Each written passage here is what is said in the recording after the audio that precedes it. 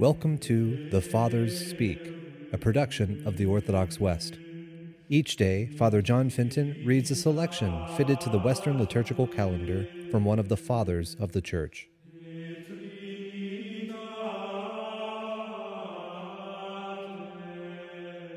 On this 14th Sunday after Pentecost, let us listen to a portion of a homily by our Father among the Saints, Augustine. No man can serve two masters.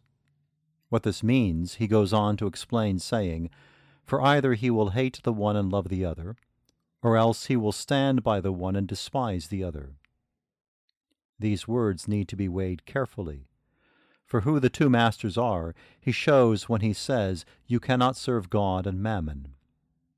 Mammon is a word used among the Hebrews to signify riches.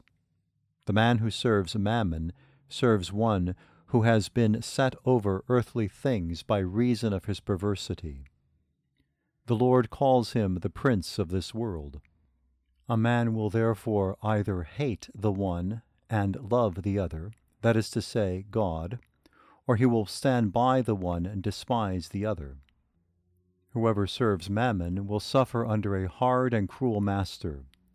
Led captive by his own cupidity, he is under the power of the devil, though he does not love him.